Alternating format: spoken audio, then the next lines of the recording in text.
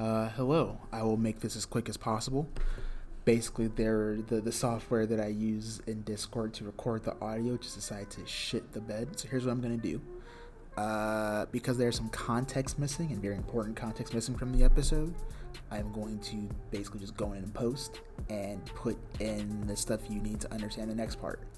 I apologize for the choppy experience, but I felt there was too much good stuff in this episode to just scrap it all. Enjoy. Hello, and welcome to episode... What episode am I on again? It's a very professional set. I don't think you understand. I do this every episode. There's no excuse for it at this point. I'm just lazy. I don't look before. And at this point, why start now? Just make it part of the intro, you know? Mm-hmm. So Let me check, because I legitimately don't remember. I want to say we're on 12 or something. Dang. It's a rather prolific podcast.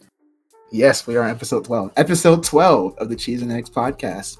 I am your host, Steven, and I am here with my guest, Katie. How you doing, Katie? Doing pretty well. How are you, Steven? Well, that's a question you asked there. Are we not allowed to ask people how they are the week of the election anymore? No. I feel like I'd be okay with that. But speaking of the election, quick little spiel. I would like to thank everyone who voted for voting. And if you could not vote due to voter suppression or anything like that, or 8-hour lines, and you have a job to get to, I understand. Thank you for your efforts. We'll get them next time. If you didn't vote, fuck you. And if you're apolitical, fuck you especially. And I don't want to hear your political opinion for the next 24 months. That's all we have to say on that matter. Just, have a nice weekend, guys. Enjoy the doom scrolling and election watching. Yeah. But today we're going to talk about the meaning of life, or as Kay likes to call it, Twilight. Putting words in my mouth. I would like to quickly argue. I was quoting someone else. I never said that Twilight was the meaning of life. I was merely saying that it was, in our current climate, everyone's meaning of life is different. And I think that, if it brings you joy, if it brings you memes, if it brings you anything, then maybe that can be your meaning of life for the day. So I think in this moment, maybe. But I would like to argue against the notion that I personally consider Twilight to be my meaning of my life. You said none of that before. You added all of this, so these are now alternative facts. No, because I can pull up the text right now where I was quoting someone else. Because someone said that we were recording a podcast episode on the meaning of life, and I said that I found it funny that they said that we were recording an episode on the meaning of life when in reality we had already planned to discuss Twilight. And then I said pretty close because I just thought it was funny. So that is what I am arguing against, only because, some days it can be the meaning of life. And today it can be the meaning of life, but tomorrow probably not. But today is good. Right now. All we have is now.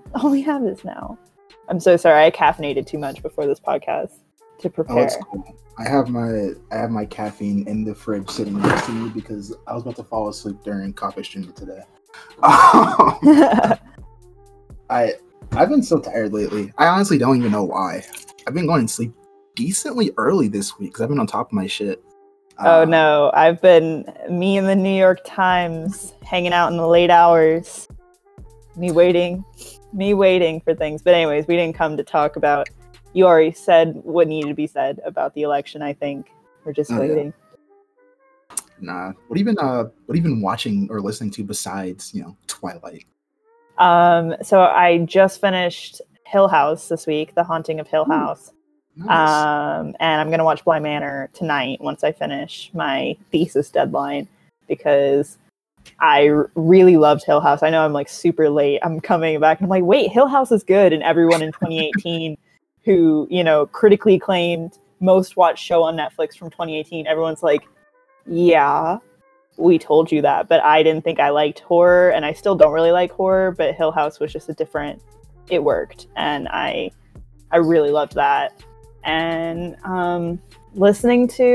I've been trying to project like good energy. Again, not to bring up the election again, but I've been listening to a lot of like Outkast and a lot of yes, Katie, like old Atlanta rappers from my youth, and I'm like, we're just sending good vibes out into the universe because I think Blue would look so good on us. So that's what I've been listening to. Here's the question.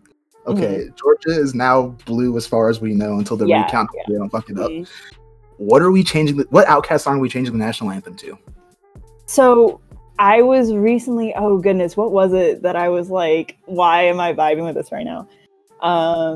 Because I mean, like surface level, I found it just to laugh about, where it was just such a joy. Like, because what happened is that Hey Ya came on my shuffle, and then I was like, I'm just going to listen to Outkast for the rest of the week. Because it came on my shuffle, and then, you know, the numbers started changing, and I was like, oh my god, I have to drop everything and just listen to Outkast. Yes. Oh god, I don't even know. What do you think? Extensively. Okay, so on Twitter, the general consensus is the International Players Anthem. I say Rosa Parks. I agree with that, because all of my answers are just more like, this is a song that I like, but I think that one fits more of what you're going for. I guess like not really. Yeah. It's definitely a making light of Rosa Parks a little bit. Oh yeah, but I mean also like it's just if we're talking about like, you know, an anthem and like what I feel like embodies like Atlanta the most, I feel like, you know. So yeah, I've just been listening to a lot of Outkast. I've been like listening very horrifyingly as my Southern accent has been coming out a lot more over text, which never used to happen before. People have been commenting. They're like, you're speaking in a very specific way over text. I'm like, sorry, I lost myself for a minute and thought I was back in high school. But you know what? If it keeps changing the numbers, I'm going to be talking like my inner city Atlanta public school accent forever. But anyways. Did you say inner city Atlanta public school? Oh my god. It's a different accent than the southern one. I don't know how to explain it. I would go into it, but we'd be here for a long time. Yeah, maybe that's a different episode, like the linguistics of I think I mentioned this before. I think it'd be a cool little experiment, just like talk to different second language learners. Yeah. Just talk to them about their second language acquisition process. Especially like older people, because obviously education's changed a lot with technology, and also just how we think about language. Like, there used to be the idea that like immersion was the best way to do it, and then people were like, no, we're not children, that doesn't work that way. So I don't know, I think it'd be a cool little experiment.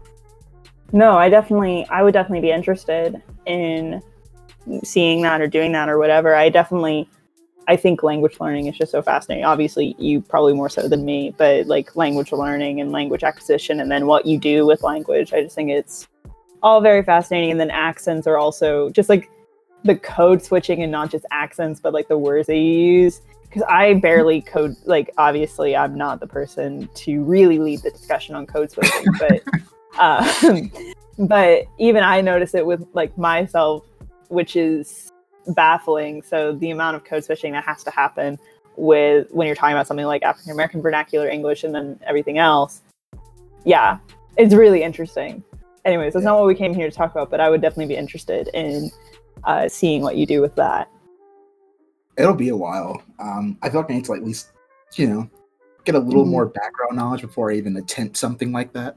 I can send you some, they're not like full out like, oh my god, I'm going to tear my hair out academia papers, but I've read some for my thesis, and then there's some professors at Georgia Tech who do that as like their main research, like some PhD candidates and professors.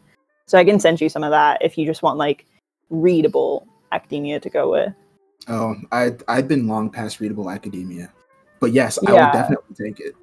See, when it comes to linguistics, because I have a very small background in linguistics, but not enough. Mm-hmm. So anything that I can send you linguistics-wise is like, here's some readable academia, some light academia. Yeah. Oh God, light academia. I can't even say that anymore because now it's like it's dark academia is a thing. Well, light academia is a thing too. What? Yes, because dark academia is like the Gothic. Basically, think like Dead Poet Society and like Oscar Wilde and everything. But like light academia is like without the Gothic. So they're like, yeah, like you live on the beach. Sounds like beige instead of black. Yeah. And I'm starting to realize I was like, someone was explaining it to me, and then I'm looking around my apartment, and I'm like, oh no, I'm like, it's me. But then also, I don't really. I like people are like, yeah, I live my life to this aesthetic, and I'm like, before TikTok. Not to sound like an old cranky person, but before TikTok, we were out here just like, I like this because I like the look of it and it brings me joy. But now people are like, it has to be like this rigid aesthetic. And I'm like, maybe mix it up, like go wild, like, like cottagecore this, whatever, like go wild with it, especially, and then now people are bringing up, they're like, you shouldn't like dark academia because it glorifies this, and then like cottagecore ignores like the erasure of the indigenous peoples and blah blah blah. And I'm like, see, back before y'all made it into a whole lifestyle, we were allowed to have plants in our room, but now you made it into a thing, and now people are like, but don't you know about the colonizers? And I'm like, I just keep plants in my room. I wasn't trying to like, glorify taking someone else's land and moving into the woods like some like Walden fantasy. Fuck Walden. Yeah, I know. You know that he had his laundry done the whole time that he was there? I didn't know all that. I knew he went like he went to a rich friend's house. No, I know, but he went to like I don't know if it was like a friend or a family. He knew someone with, like access to just modern appliances, and then he's out here writing this like BS thing where it's like, go to the woods and find yourself, like this is a totally achievable thing for the common man. And he had someone doing his laundry. He's like the epitome of that guy that you took intro to English with that like dropped out of college to focus on his novel, he's just so pretentious. And that's the thing, I want to keep plants in my room without being accused of being like, a Walden or whatever. Like Thoreau, he's got nothing. Honestly, like I grew up like in front of it, like a nature reserve, like on like in front of a lake. So like sometimes I would go to the lake and I'm like, wow, this is peaceful. This is calming. No thanks to you, Thoreau. Like, he didn't do anything. Never did anything for me. I read on my own like 2.5 chapters of Walden. The rest of it was read to me in class. The rest of what I read anyway. The only thing I remember from Walden is the pickerel. I don't know what it was supposed to symbolize. I don't know what it was there for. Half a chapter for what I needed to do for my project. I got my B and I dipped. Never touched it again. And it's only the second worst book I've ever read. What is the first? We all got to know. Oh God. Oh, that's a Thomas Hardy book. What was it? Oh no.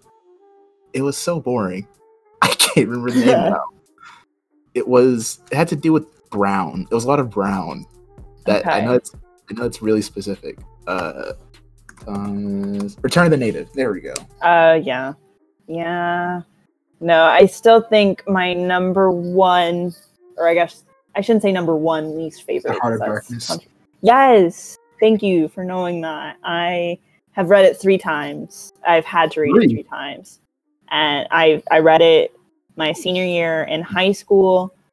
And then I had to read it again before the test my senior year in high school. Then we all almost got expelled over this test because there was a cheating scandal that I was in no way a part of, but we all got implicated, which was super fun. Definitely made me really feel things toward Heart of Darkness that, I already was pretty upset. And then, you know, I almost got my college acceptance rescinded. So thank you, Joseph Conrad, for that. And then I had to read it again my junior year of college in a history class. And I had to write an essay on it. And I still can't tell you what happens. Like, I'm still not sure, like, how Kurt's even, like, I know which characters die and everything, but, like, do I? And then, like, I don't even know what's going on half the time. It's the most convoluted writing style I've ever dealt with, ever. And it's not for me. And then, like, the more you find out about the plot, you're more like, wait, but I still hate this. Like, I might hate it more the more I understand. Yeah, so that's my number one. Like, I don't. If I have to read that book again before I graduate, I'm like, that just feels like it's gonna haunt me for the rest of my life because I've already had to read it 3 times. I really hope you don't have to read it again. That sounds awful. Thank you. Especially because I keep getting rid of the book symbolically, and then I have to go find it again. Yeah, I don't want to buy this book again. It really is gonna haunt me if I do. It's very cheap. Mm-hmm. I don't want to have to buy this book again. I think the only book I ever really want to read again from high school was probably As I Lay Dying. Oh, yeah. That's a weird ass. There's like... My mother's a fish. That was almost my senior quote, but my mom wouldn't let me. I can imagine. It's literally a chapter, and it's Darrow's chapter, I think, and it just says, my mother's a fish. And I was like, I love this. This is great. Mm-hmm. Not at all knowing what it was supposed to be. It was really fucked up, but really entertaining book, actually. Faulkner was a strange man. Apparently he wrote all that like in one night. It was like writing shit on the walls. So it made it like even more endearing in a way. See, like, Faulkner, and then like, oh god, I had to read so much Hemingway. And Hemingway, I know that people always bring this up to like prove a point. I don't know why people always bring up the fact that he was like drunk all the time when he wrote his stuff. They're like, yeah, so like, you know, drinking, blah, blah, blah. I can definitely tell that he was drunk when he wrote all of that. Like, I don't understand why we're striving for that. This man was paid by the word. What in the world? And yeah, I don't know.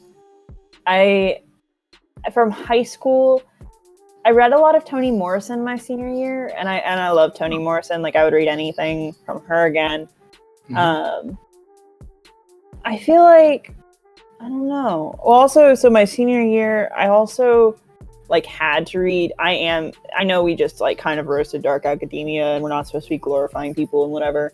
I do love The Picture of Dorian Gray. That's like always been. I've read it since I was like 12, and like Oscar Wilde is an interesting person, which I know is great. Yeah, I love that book, and that was like my big senior essay that I basically like.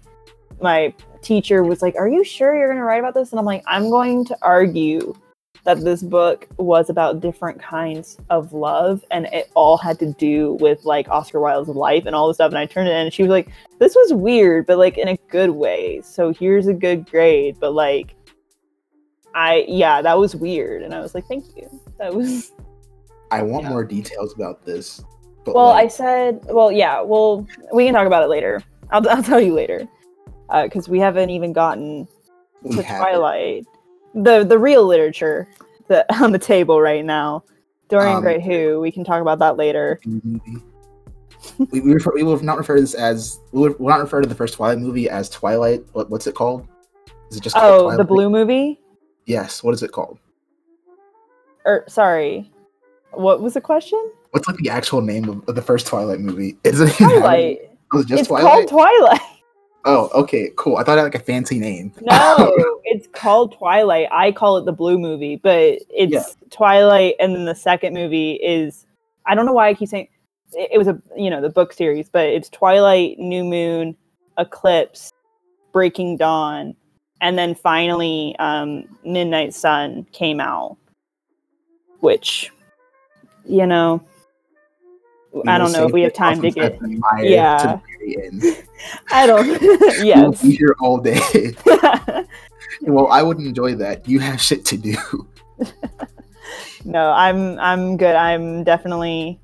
We'll finish when we finish. I think, you know, whenever you need me to stop talking, I definitely am fine.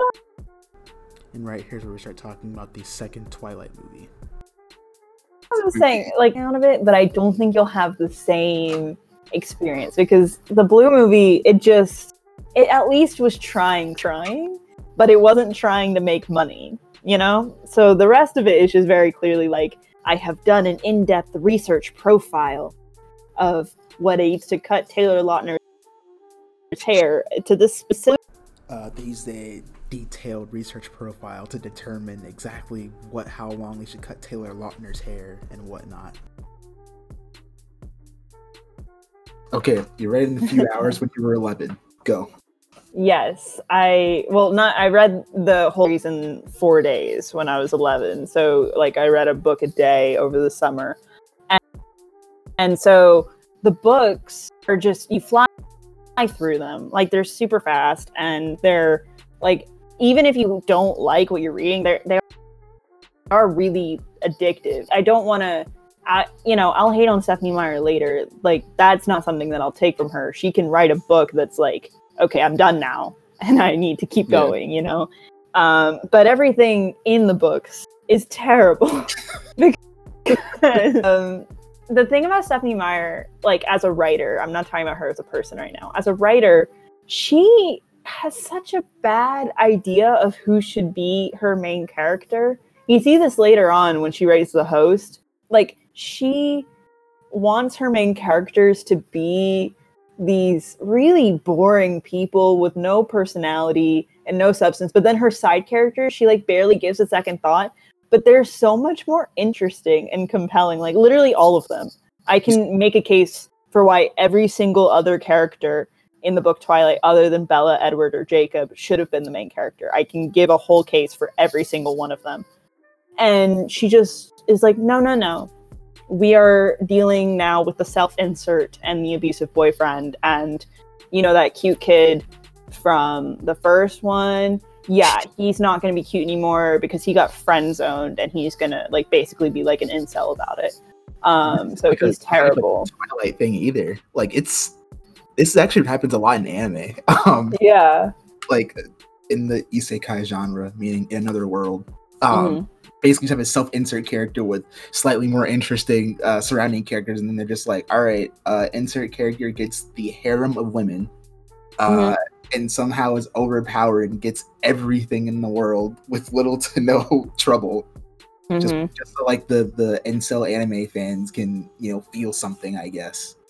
Yeah, and that's what's kind of weird is like, you know, the demographic for Twilight wasn't like, you know, she wasn't appealing to the incel. She was appealing to herself, which is, you know, it worked. Like, I don't want to take that from her. Like, Twilight moms, if you ever want a really fascinating read in fan studies, the Twilight moms are just such a fascinating, like, concept. And also, I'm not here to, like, again, I will, you know, tear the movies apart, tear the books apart, tear Stephenie Meyer apart because she deserves it. But I never really tear fans apart just because, you know, they're passionate about things. And you know, if they do bad things, then that's when you're like, no, these fans have gone too far. But I'm never going to be like, you know, Twihards ruined Comic-Con. Like, no, your sexism ruined Comic-Con. But, you know, I'm not a fan of tearing teen girls down for liking things, even though things are specifically appealed to teen girls because they're the target demographic, because they're the ones that push media forward.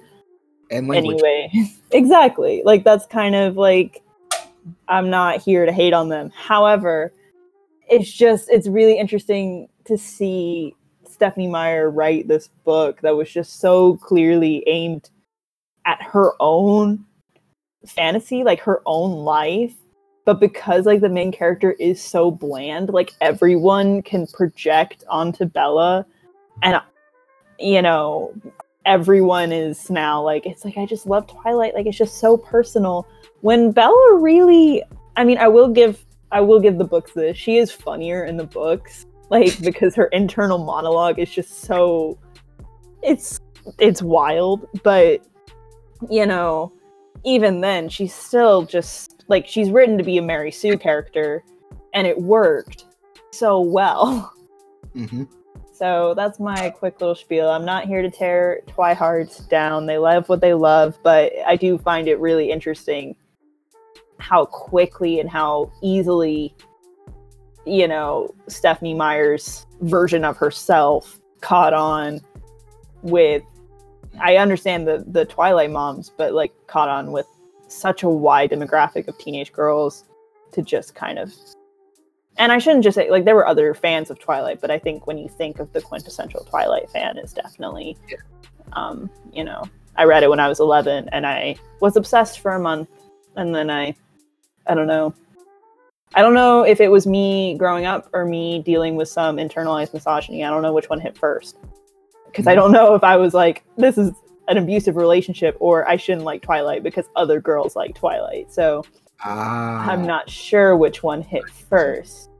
I would like to say that it was because Edward is very scary. Actually, you know what? He's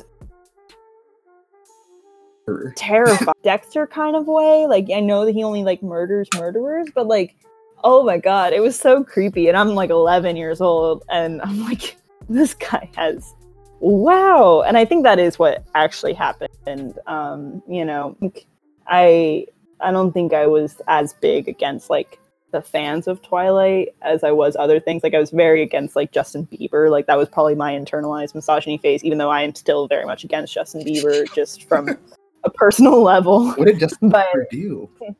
What didn't he do? I don't know. He's done a lot. And like, when I was younger, it was just, I didn't like his singing. I didn't like, his voice annoyed me, but also like all the girls obsessed with him. And that was when my little, like, not like other girls popped out. I was 10. I'm like, I'm not like other girls. I hate Justin Bieber. Now I'm older and I'm like, not like other girls is a scam. Don't ever buy into that. Like, blah, blah, blah. But I still don't like Justin Bieber. But that's a whole other. But yeah, I don't agree with him on a lot of things. And if nothing else, he's just done a lot of weird stuff. Like, he went to the Anne Frank house, and like, you know, I've heard this so many times, and like, I haven't fully authenticated it, but like, I'm pretty sure this is true. But if it's not, like, I won't apologize to him, because what does he care? But apparently he went to like the Anne Frank house and wrote in the, you can leave a message, and he wrote like that, like, she would have been a believer. And I was like, yikes. Oh. Canada, take him back. I think he tried to live in Atlanta at one point. No, he did. He was living in Usher's house. What? Yes, you didn't know Usher was the one who backed him. Yeah. No, I saw him at Perimeter Mall. Yeah. Wow. Mm-hmm. That's nuts. Yeah. But yeah, so now you know, Usher did this to us. Usher did this to us? Yes. I mean,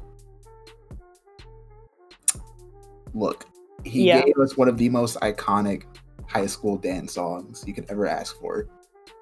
I know. So, you know, I don't fully hold it against Usher, but I'm just saying, if you're looking for someone to really blame that isn't Justin Bieber, I think, you know, you should blame Justin Bieber first and foremost. But yes, if you're looking for someone, I mean, now I do not trust him, because it's not like, okay, to clarify, it's not that I don't have my issues with Taylor Swift. I just don't really trust celebrities that go out of their way to just like really go after her, because I'm like, why would you do that? And the whole thing with him. Okay. That's why you don't like Kanye West. This is coming together now. Well, also, I mean, I have other reasons I don't like Kanye West at this point. But yes, I haven't liked Kanye West since 2008 VMAs.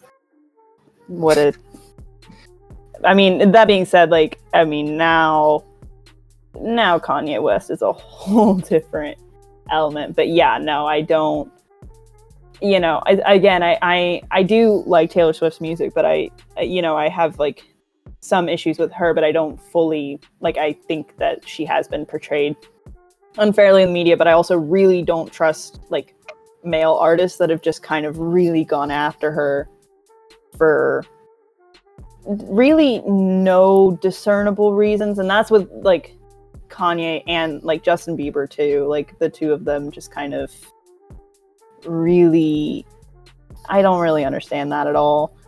Especially Kanye. I really don't understand what started this whole thing at all, because it's like you look at the VMAs on the red carpet with Amber Rose, and he was like, "I'm gonna let you finish, but," and they got one of the best albums of all time out of it. So Are you talking about Kanye's album? Yes, Kanye's album. See, I only like certain songs by Kanye, but I'm not really of the opinion, and maybe this is a bad opinion. I'm not of the opinion like if I liked Kanye's music, like I would probably still listen to Kanye's music. I also, my main thing, like the VMAs were so long ago. My thing is like the whole, like the music video. I think also like that there's just a lot of elements where I don't love talking about it as much, just because like I try and explain like why that music video was like the moment where I'm like, no, like that's not okay at all. Yeah. And then like the phone call, like that was just, I do love it for the drama aspect that some intern or like assistant or whatever was so heated with either Kim or Kanye, like one of them. And then they waited until the perfect moment in 2020, and they're like, I'm gonna leak the rest of the phone call. Like I'm just gonna watch the world burn, Ruin this man's whole career. Exactly. And like it was fun though, just because like, okay, they leaked it, and it was like, wait, are you saying that Taylor Swift has been telling the truth the whole time? I'm like, yeah. I mean, to be fair, I do, like, one of my issues with her is I do think when she was younger, and that's the thing, I think most of my issues with her come from like years ago when she was like 20 and like 17, and like, because the whole thing with Kanye West happened when she was 19 years old. Yeah, that's what I'm saying. Like there's a lot of like power dynamics and elements where I'm like trying to explain it to people where I'm like, this is why I'm uncomfortable with all of the stuff that happened. But yeah, like I don't love how she's, what she's done in the past with politics. I think she's trying to get better. But like, and I mean, I understand like the dynamic of like country music and whatever, but like, she still did what she did or whatever. But is she a country artist anymore? Like, I'm legitimately curious. I haven't heard. So the thing is, like, no, but so she started in country music, and the whole thing of country music is like you don't talk about politics. Like that's like very ingrained in country music, because if you so the Dixie Chicks, yeah, so like they were very against Bush, as many of us were or continue to be, but they made a comment at one of their concerts, and it basically as you probably should be. Yeah, but they made a comment at one of their concerts, and it like basically tanked their career for years. Like literally, like people, I can send you clips of it later. Like it was the things that they were saying about the Dixie Chicks. Well, first of all, it was all rooted in sexism, but also like, oh my God, like some of the stuff they used to air and like what they would say, it's like, I would like to think that even like, today that would get some people mad. But it was just, early 2000s. They were like, these are some of the dumbest women in music, and blah blah blah blah blah. And it's like they shouldn't even have an opinion. And it was just very like not even like trying to hide the sexism of it. So I do understand from that angle of like it's just very ingrained in country music. You don't talk about politics, and that kind of followed her career for a really long time. And like her first album came out when she was 15 years old. So, like, I try to separate some of my feelings with, like, what she's done in the past with the fact of, like, she was a 15-year-old who hit the charts, like, really, really quickly in country music. But, yeah, no. Now, I would actually, I don't know if you would like her most recent album. I think her most recent album is her best album. Like, it's really, really good. But also, I like that style of music a little bit more. Here's what you'll figure out about me really fast. If someone really likes something, who am I to not at least like give it a shot? Yeah, and I mean this album, it's broken like a bunch of records as well. Like this is like everyone kind of agrees. I mean, there are people that are still like, no, Red is her best album, and I'm like, I mean that's fair. I'm not gonna say you're wrong, but I'm also saying that I think Folklore is my favorite album. Though, as I've gotten older, Reputation has grown on me a lot. When I first heard it, I was like, this is a lot happening. Because we went straight from like, I honestly got back into Taylor Swift. Like I first heard Taylor Swift when I was 7 years old with the Teardrops on My Guitar music video. And I really liked that. But I got back into Taylor Swift with 1989 because I was less into country music and more into like what 1989 was. And Reputation was just like a lot. Because she was very upset, which I give her credit for that. But honestly, Reputation wasn't like, going back, the production, like it was an excellent album. But Folklore is, I think that's her best album. It's really good. And also I love the fact that she just got bored in quarantine. She's like, yeah, I just needed something to do. So here's an album. Hello, goodbye. Recorded this all. A lot of really good projects, at least in rap music, came out recently. It's like the post-quarantine, kind of just everyone dropped at the same time. Yeah. Like a few weeks ago was like what it was for a lot of people. And it was just such a good time, just listening to dropping at the same time, around the same time. It's like such an experience too. That's like came up with, and like people like share the same sentiments and stuff. Like quarantine, I'm losing a lot of money, but as soon as the concerts open back up, it's bad. That's like, I shouldn't be holding out hope for this. I want a new Florence and the Machine album really badly. Okay, before you say anything, I do have to clarify. Florence and the Machine is my favorite band person. Calling Florence and the Machine a band always feels weird, even though they are a band. But like, I've loved Florence and the Machine since I was like 13 years old, and I've been waiting for a new album. And I'm like, perhaps she will use quarantine. Been waiting for a Kendrick album since 2016. Hold on, I have to blow out this candle because it's like bubbling now. Hold on. I don't know if you could hear that, but I just wanted to clarify that's what I was doing. That Go for it. It made a weird bubbling sound, and I'm not a fan of arson. So I mean, look, it could be fun. Arson of my own apartment feels less fun. I shouldn't say that. Oh my god. Arson is illegal. What did I say before the podcast, Katie? What did I say before the podcast? I have never and will never commit arson. And even if I did accidentally set my apartment on fire, it wouldn't be arson. But I was just clarifying to your question that I don't think I would find burning my apartment down on accident or otherwise very fun. Shit, I'm just chaotic energy. It's there. Just, Yeah.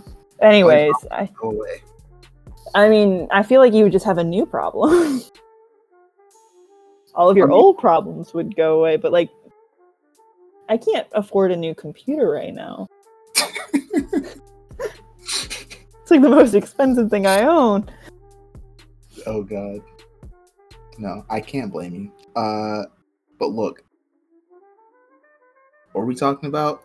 I don't know. We were supposed to be talking. This was a Twilight episode, and I don't know why I can't keep us on Twilight. I normally have a very good skill at making things about, things like Twilight, and I'm failing utterly. But I guess if we were talking about music, the other aspect, or what did you say? It's the power of this podcast. It's never just about whatever. Well, I was saying that, like, I guess if we were talking about music, we could comment on, the Blue Movies soundtrack. And I will say this, Alexandra Patsavas, who did the soundtrack for Twilight, did the soundtrack for the rest of the franchise. So even if the movies are, like, worse, the soundtrack's they're still wonderful. Because Alexandra Patsavas has never done a bad soundtrack in her life. She cannot do it. And, she's trying her best. Like, this woman did however did 6 seasons of Gossip Girl and still is in the industry working. That's how much tenacity she has. She does not care what else is going on. She's like, I will continue, and I will continue to make soundtracks that are better than yours. And, you know, she's definitely my favorite music supervisor. Like, she has never let me down with a soundtrack because she's great. It's a strange category to have a favorite for. I've never heard anyone say it's my favorite music supervisor. Well, I like music supervision. I like scoring. I like music supervision. I think soundtracks do a lot for movies, but mostly like I love TV show soundtracks, which is like Alexandra Pasov is obviously. I guess I should clarify because maybe she's not as famous as I feel that she should be. But, you know, if you know her, it's probably from the Grey's Anatomy soundtrack. Oh, that shit's great. Exactly. She did all of Grey's Anatomy. She did the OC was her first really big thing. And if you, I don't know why people still haven't watched the OC. But because no one knows what the fuck the OC is except for you and like 5 people in Georgia. That's like literally not even true. I can't believe you just recorded yourself saying that, Steven. No, I'm so serious. Like, that's like, it broke records on Fox. It was a cultural phenomenon. It's just that our generation, I don't know. I've written on this and everything. I still don't know what the cultural disconnect was that didn't carry the OC over into our generation. Because we still, I mean, I guess Gossip Girl makes sense in the sense of like, it came out later. But like One Tree Hill, it premiered in 2003. But it aired from 2003 to 2007, 2006. I should know this. But then the next year, they did Gossip Girl. Gossip Girl and the OC are done by the same people.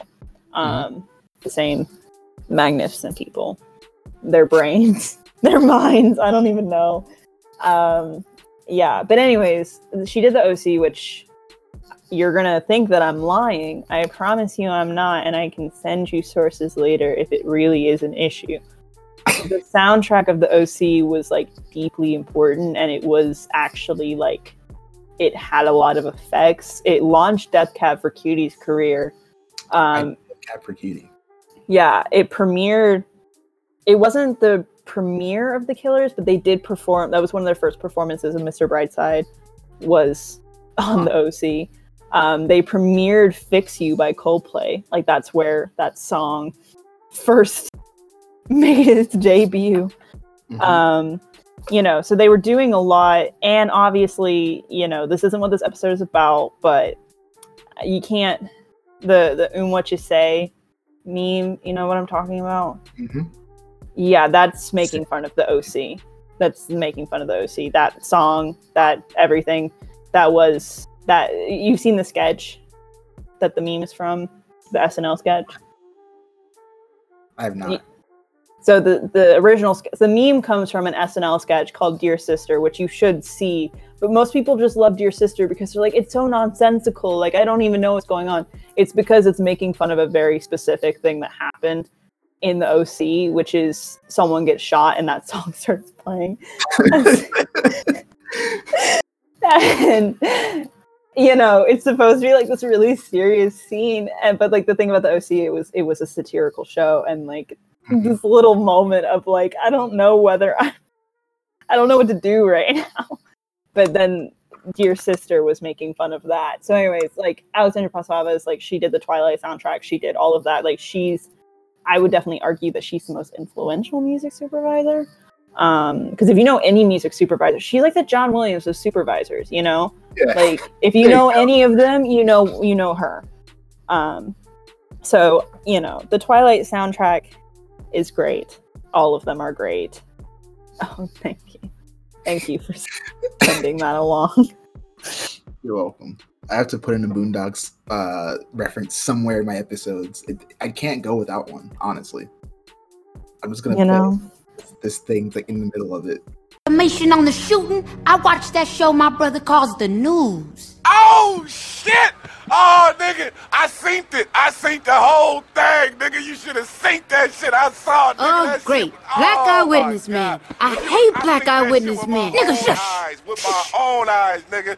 Damn, that shit was crazy, nigga. I seen everything. Hold up. Nigga, that's me on TV, baby. Yeah, nigga. Yeah. I ain't got your money, nigga. Oh, Jesus! It was terrible. I was in the club, and this bitch stepped on my shoe, and I was like, bitch! And then some nigga started shooting. I was like, there he go. He done fucked it up for everybody. So, what had happened was Gangstalicious was doing a show in town when 3 men rushed the stage and shot him. Ironically, he was doing his new joint, I Got Shot, at the time. I got shot. I got shot.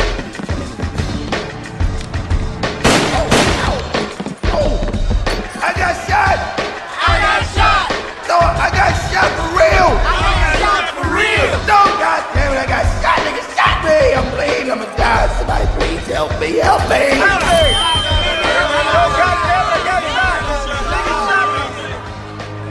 me. It was 45 minutes before anyone called an ambulance. Gangstalicious got shot! Again? We got to do something. I got an idea. Let's go to college so we don't end up like Gangstalicious. It's just your brand. It is, right? I like 5 things, okay? It used to be 4, I guess now it's 5. I like rap music, martial arts, anime, fighting games, and the Boondocks. There we go. That's like I mean, that's like, I don't know what my 5 things would be. If I can say teen dramas as like one thing, then I guess I could narrow it down to 5 things. But it's not. But teen dramas is not just one thing, is the thing. But anyways, I understand that. I like a lot of things though. Yeah. It's just that I do like. I also am I supposed to like clarify? What? I'm just like super invested in 4 things. Like that's just it. Yeah, I mean, too. Like, I don't know like what like if you have like an audience or anything. I feel like I should clarify. Like, it's like teen dramas is what I study, so it's like that's what I research in, and that's like that's my demographic is with teens and young adults. Like, no matter what I'm researching, so like there are some teen dramas that I've just seen. And there are others that I love, you know, that I'm very like invested and very protective over. The OC happens to be that show. I think people just say such slanderous things that they don't even understand. And I'm like, well, referencing my paper on the relevance of the OC and, you know, referencing the scholar. Yeah. Like, listen, the OC just did so much, and it's so underappreciated by people. I'm gonna say our age. I know that we're not really the same age, but like, we're 1 year apart. Are we? Yes. How old are you? I'm 20. When do you turn 21? August 23rd. We're like almost exactly a year apart. I know. I'm so sorry that I forgot that. I'm normally really good with birthdays. I'm not gonna told you my birthday. Yeah, but then how did you know? Because you like turned 21 in the last. Yeah, I turned 21 in quarantine. Yeah. Yippee for me. But you know what? It was fine. I watched. What did I watch on my birthday? Did I watch the Scooby-Doo movie on my birthday with my friends? This is what I'm saying. I feel like I have underappreciated taste sometimes. Because here's at the end of the day, would you rather watch a film? Or would you rather watch the Scooby-Doo movie with the acknowledgement that the Scooby-Doo movie is, by some definitions of film, it is the product of authorship. Wow. Yeah. Wow. Yeah. Yep. Tell my film professor that to his face. Please, but don't tell him that it came from me. I love to just say things in my like film heavier classes just to like rile people up. Like, I just love to make, especially the guys, I just love to make film majors mad. Like, it just brings me such joy in life, you know, where it's like Well, first of all, like my freshman year, that's when I figured out that you can make people really mad, because the paper I wrote on the OC was actually about like the auteur theory in teen television and like following this throughout. And like everyone I talked to who's more like fan studies or television, they're like, yeah, like this is really good. Like everyone, the film people would not talk to me flat out. They were like, you cannot write. First of all, they're like, you can't talk about the auteur theory in television. It does not exist, even though arguably it does exist, like more so. But anyways, I don't want to ruffle any feathers with that.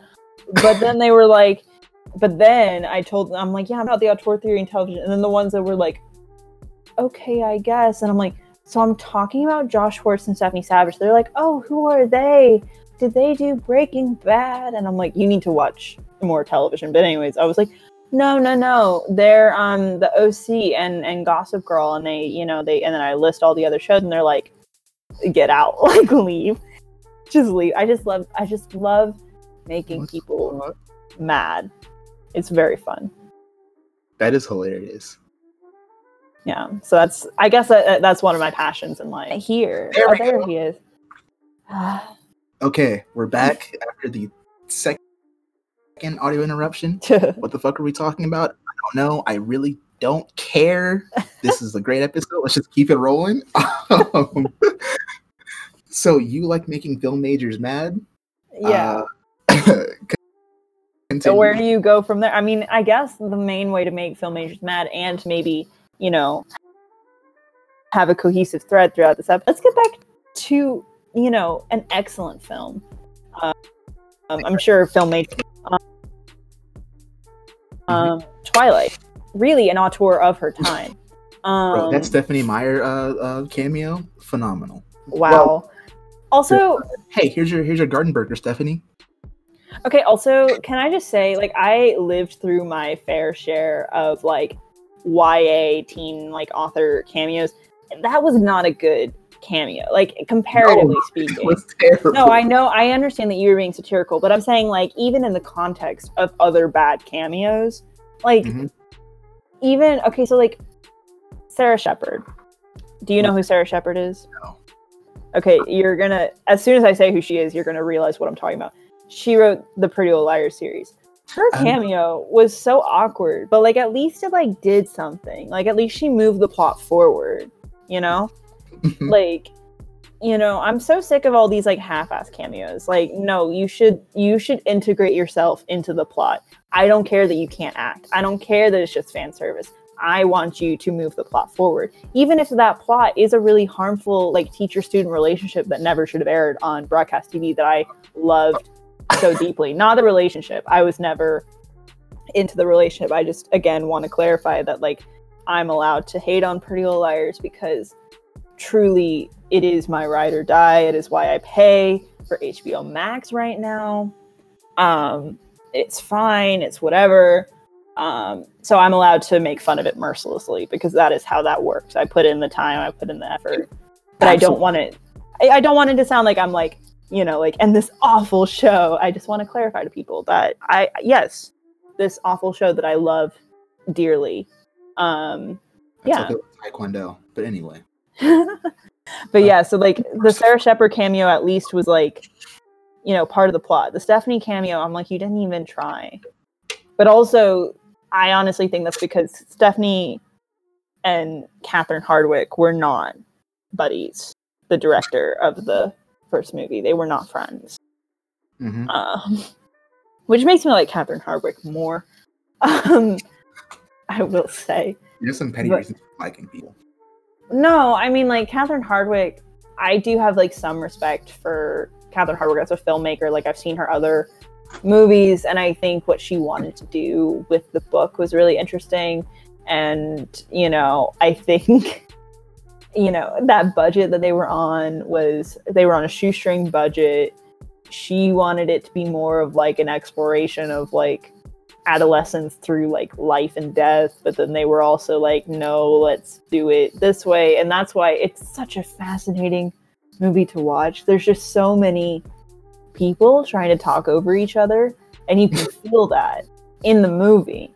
But then the rest of the movies, they're just so bland because like Catherine Hardwicke, obviously, like she's gone. The movies are normal colors again, and that's boring. But it's like oversaturated too. It's just it was annoying. I'm like, I miss the blue.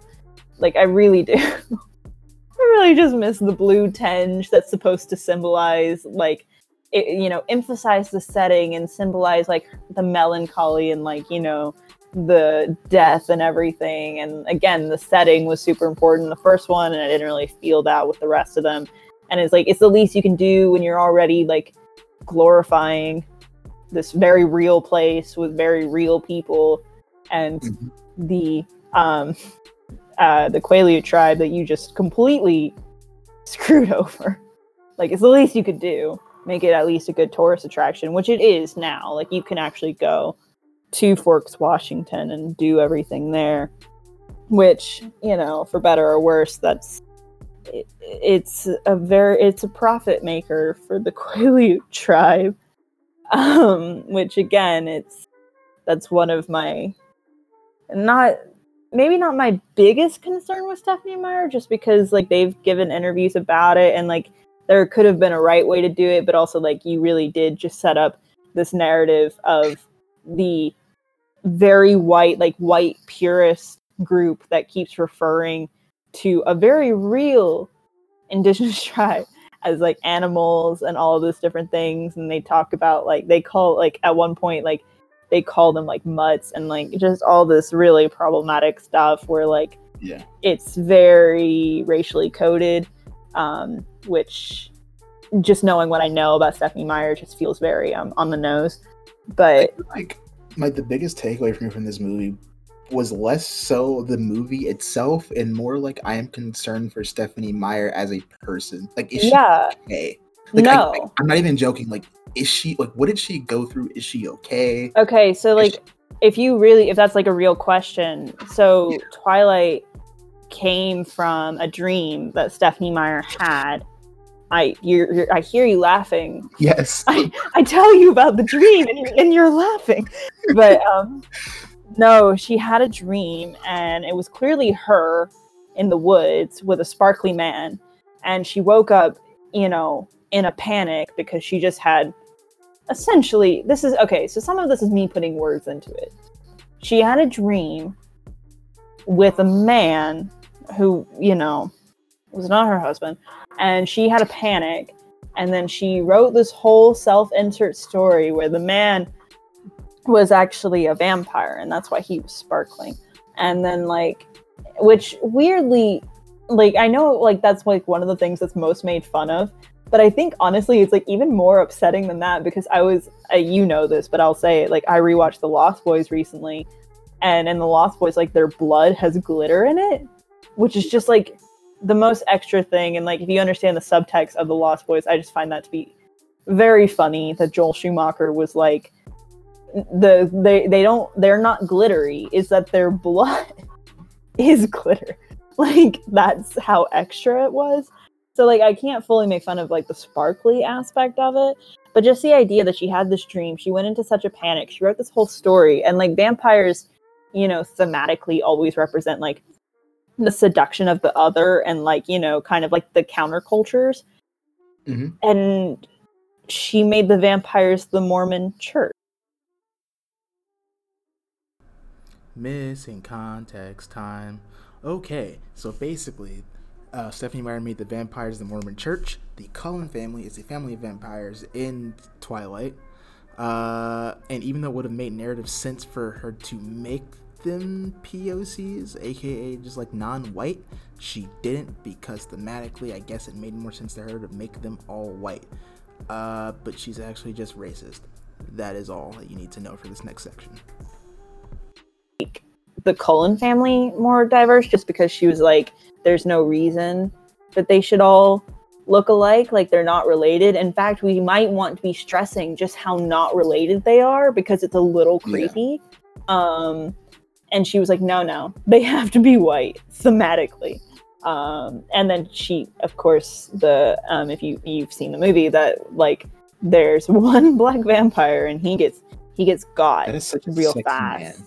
Like, I just that is a very attractive man. Yeah. And then you're left with, is his name James? I don't know. The creepy one from the OC, by the way. And he's an OC alum. He was the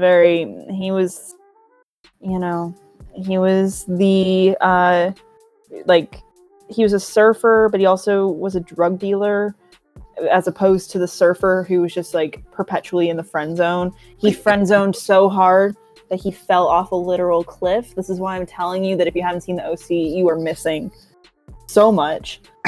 Someone friend zoned themselves. Well, they didn't friend zone themselves, but he was very much, I don't know where you stand on the friend zone. The friend zone's not a real thing, but he took it so hard that he fell off a cliff. He didn't jump. It wasn't, no, I'm not belittling anything. Literally, he friend zoned so hard he fell off a cliff. That is all I can give you about that episode. And his enemy, his nemesis, was this other surfer named Volchuk, because he's evil. What? The Volchuk. That's his last name. I don't remember his first name, but Volchuk. As opposed to the one who friend zoned so hard he fell off a cliff. That is Johnny, because archetypally that just makes the most sense. Yeah. Johnny friend zone Harper. But anyway, so Volchuk, is his name James? I don't remember if his name's James. I'm gonna call him Volchuk because that's the only name I know for him. He is very creepy and scary, and everyone wants to eat Bella the whole time. Yeah. Okay. And that's the other thing. This whole, if you read the books, which I really don't think is for you, I'm telling you this right now. I don't think you would. I don't. Yeah. But so if you read the books, it's kind of interesting that Bella is such a Mary Sue character, right? But she somehow has all of these special things. Edward can't read her mind, but her blood also smells really good. It's just a whole, I don't really know what is going on there. But then also, so this one part of Midnight Sun, the only interesting part of Midnight Sun is that when he meets the boy Charlie Swan is the only real character that truly, truly matters in Twilight. He's the best. He's the best. Easily. The absolute best. But he meets Charlie and he only gets a muddled version of his thought. So then Edward has this weird moment of thinking where he's I wonder if it's something that's passed through their family and it's a natural selection type thing, which has so many implications. That's the thing. Stephenie Meyer is a huge fan of just throwing something in there and then the John Mulaney voice is but we don't have time to unpack all of that, and then she just moves on to something way less interesting. And I'm what in the world? She did that so much in The Host, which is a book that I actually do love, but it's still kind of horrible. Everything. We can get to The Host later. The Host. Yeah. The thing you can get into The Host later, but the one thing I will say is that she's a huge fan of just throwing in something that's actually either really cool or really just what in the world, and then she's but back to my abusive, illegal romance, because that is more fun. And it's wait a minute. Can we, unpack this? And you never do. So that's why I always think the fans of Stephenie Meyer's work they just come up with a lot more interesting stuff, because Stephenie Meyer she's never been bad at giving people good stuff to work with, which again, The Host is a book that I really love from the concept, and I've reread it a lot, but the actual book itself is a lot. But there's elements of that in Twilight as well, where she's given so little, but it allows the fans to give so much, is the thing. Yeah. I mean, honestly, that in its own way is cool as fuck. Yeah. It might mean that the thing itself isn't that great, but that's okay. Yeah. I mean, that's and that's cool. Yeah, it's kind of and that's where I think I don't know, because I also I study fan studies, you know this, but it's been a weird summer of I'm not the whole thing about not implicating yourself that we went over. I'm not talking about J.K. Rowling on this podcast, but okay. This whole year of like, should we be consuming things from people who are not good people? And that conversation came up again when Midnight Sun came out in August, because Stephenie Meyer is just not really a good person. And it's interesting because it's like the Twilight fans have never operated under the assumption that she was a good person. So it's like these people are coming with these like hot takes. They're like, I don't know if you know this, and it's like, everyone knows that Stephenie Meyer is kind of the worst, well, not the worst, but she's not an author to look up to, or a person to look up to.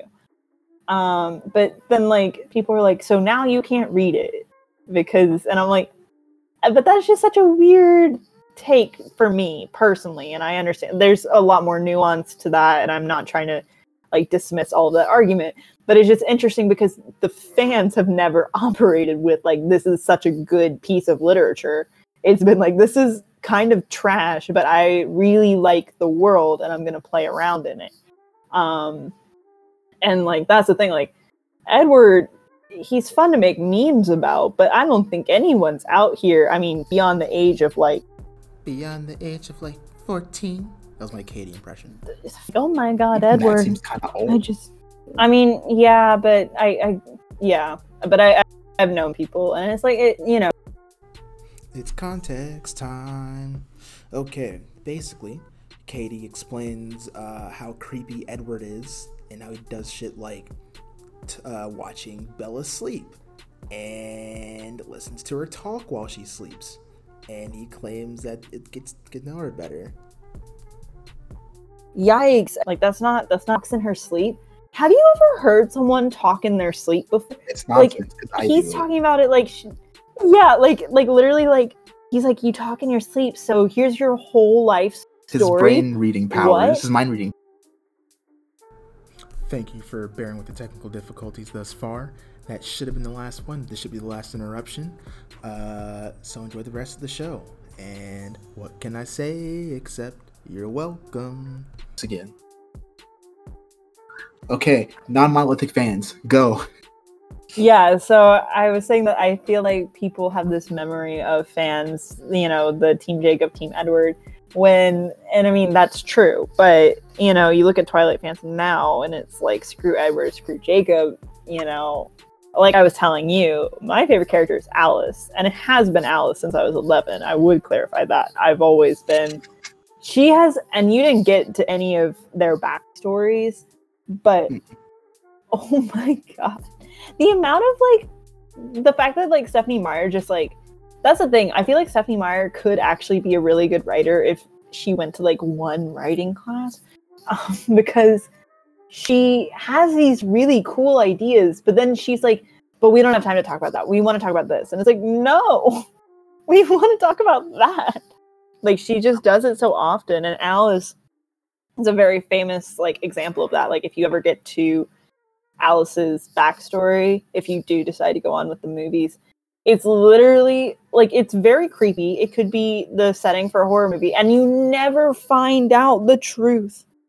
And it's just very frustrating. And then the whole thing with Rosalie. Rosalie has a really traumatic backstory that is really interesting and really compelling, but Stephenie Meyer loves to have female characters that hate all other women, so she's still the villain, except for like Alice. Like Alice is like her one exception, but then you look at Bella's relationship with all of her friends.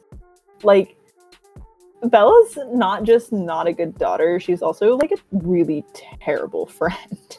Oh, she blows them off the moment Jacob. Why did I say Jacob? Not Jacob. Fine. Yeah, like and that's the thing, like that's honestly one of the reasons that I would maybe recommend New Moon to you, if only because like Anna Kendrick, I feel like at this point was just done with the franchise, and she still had to continue with all of the movies. And so like Anna Kendrick played Jessica in the Twilight movies, but she's also like a really famous actress. She was the lead in Pitch Perfect. That was like her breakout thing, I think. But like, she's done a lot since. Like, I think she's been nominated for a Tony. But yeah, anyway, Anna Kendrick. So again, this cast also, this cast that they somehow assembled is wild. Like, if you really stop and think about it, the amount of people that they got in these movies is just so weird. And like, Martin Sheen is there. Why? Like, you know, like these people that just showed up. It's like, I recently found out that Jeff Goldblum was in Glee, and I didn't remember him being in Glee, but he was a prominent member of the 3rd season, which I did see. But like, it was this moment of, was he really in Glee? Why was he in Glee? Who let him be in Glee? Why did he want to be in Glee? Like, he didn't need to do that. He's Jeff Goldblum. What? And it was this very like, that was a crisis. Like, that was a little bit of an existential crisis. But yeah, he was in Glee. So it's like going back and looking at all these Twilight actors, like, oh yeah. And then there's this really funny interview with Anna Kendrick. I think it was like Jimmy Fallon or something, where he brought up Twilight. She's like, I keep forgetting I was in those. Don't we all? Oh God. Mm-hmm. But yeah, she's not a good friend to any of them. And that's also something that like bothers me in a lot of like, I guess like YA vampire books specifically, because I feel like that happens. And maybe not just vampire books, but I vividly remember it happening in. So this is actually a series that I really do love. It has its problems, but like the Vampire Academy Bloodlines series, don't think of. Yeah, the movie should have been a lot better than it was, and yet it was kind of trash. Like, it was the Waters brothers who, you know, respectively did Heathers and Mean Girls, and they did it with that. Heathers is so good. I love Heathers. I love Heathers. I've seen it so many times, but they did Heathers, and like also I do find it funny that one of the Waters brothers did Heathers and the other one did Mean Girls. Different philosophies of life, but. You know, they came together to do Vampire Academy with that same type of humor, and it was just not a good. It was a trash movie. It was not good, but the series is really good. And the first series is Vampire Academy, and that whole series is about like these, you know, this friendship of these two teenage girls, and like there's romance that does kind of take over a lot of the book, and it's a really problematic romance of the lead character. But like that friendship is very like there and very real.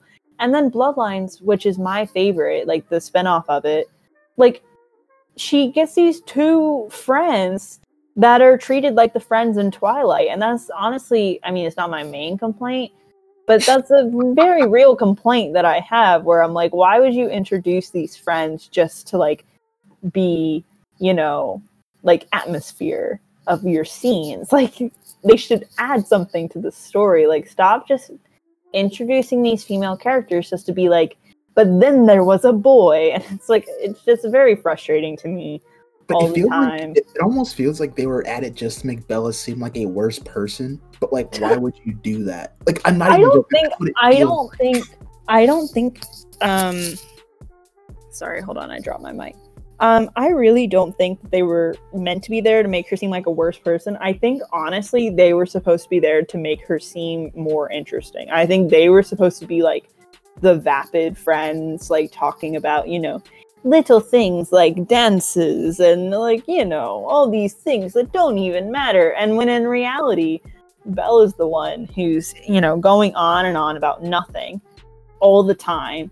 And she is making stupid decisions all the time, and her friends are just normal teenagers that just like to hang out with each other, but then like it's presented in the narrative. And I think if you do watch the rest of the movies, I think it's presented a little bit more strongly that her friends represent, you know, in a, like, maybe if I'm being generous, I would say like they're supposed to represent like, you know, humanity, like her, but they're also presented as like boring. That's like she can either be with Edward and live like this like larger than life and be immortal and everything, or she can, you know, hang out with her high school friends who are worth nothing and are doing nothing and like all this stuff. And it's just, I don't know, it's just weird to watch it having, I think when I was 11, I think I bought more into it, and I think it's stronger in the books too.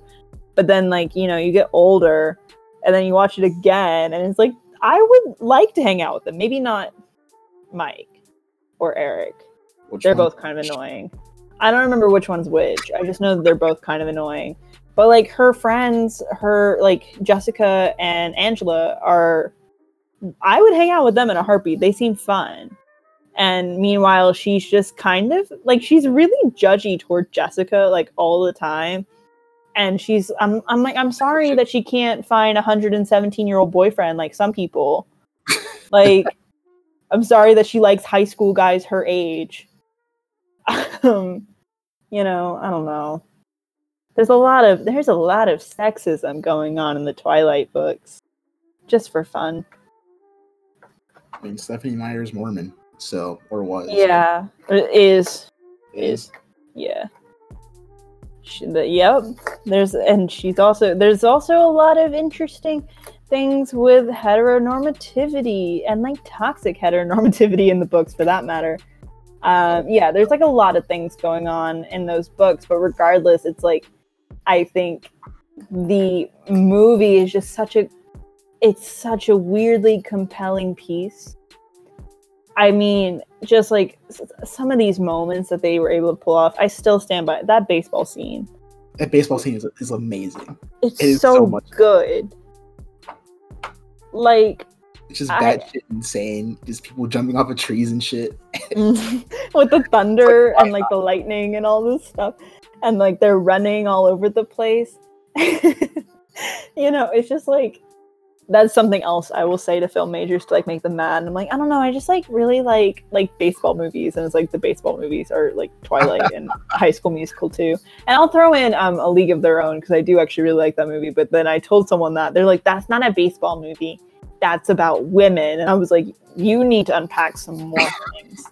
There's more things going on in your brain. I bet you these are the same people that hate Legend of Korra. Anyway. Mm-hmm. Yeah, you're not wrong.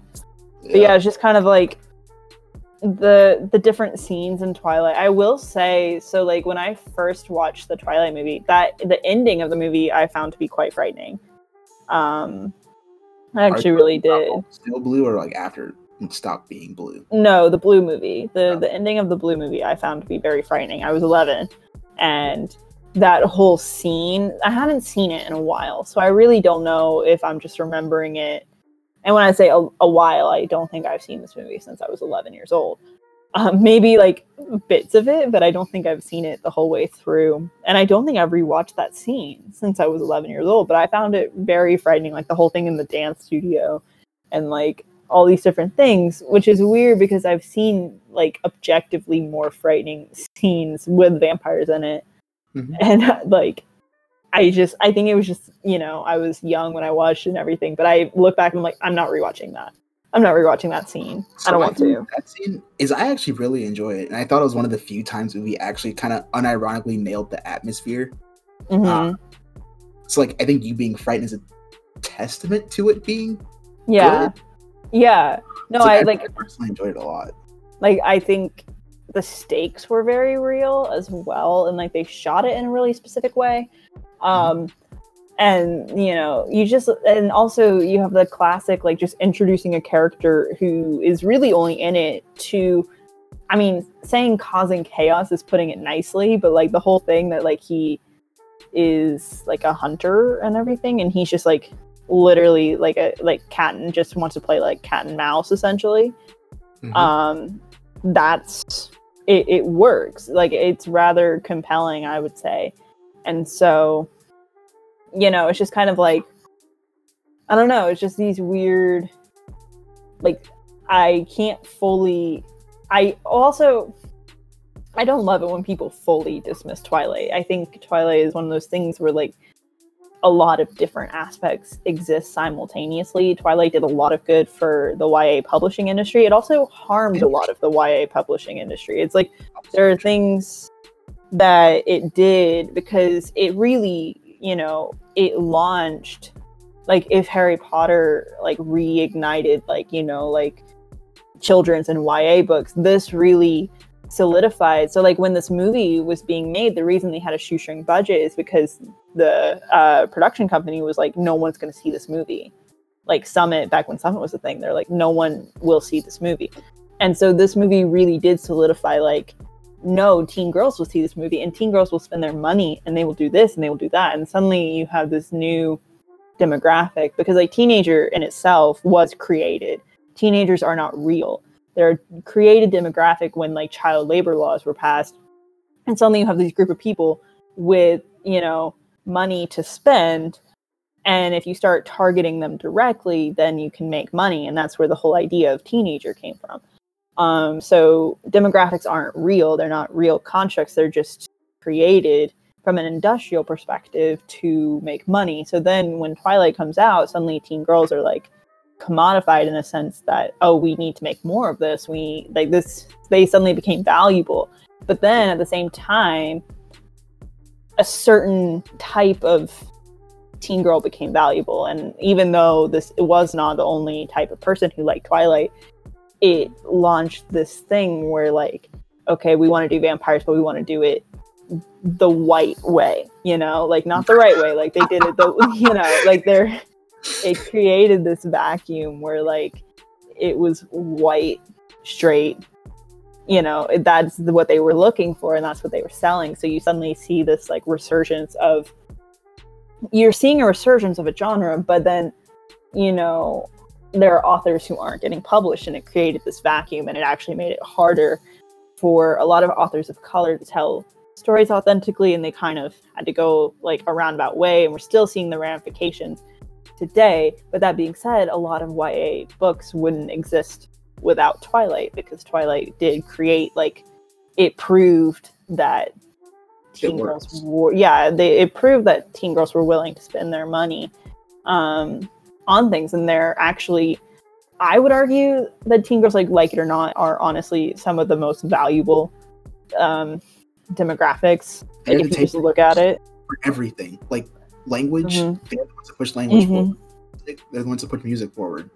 Like without teenage girls, you don't have an industry that can sustain itself, if that makes sense.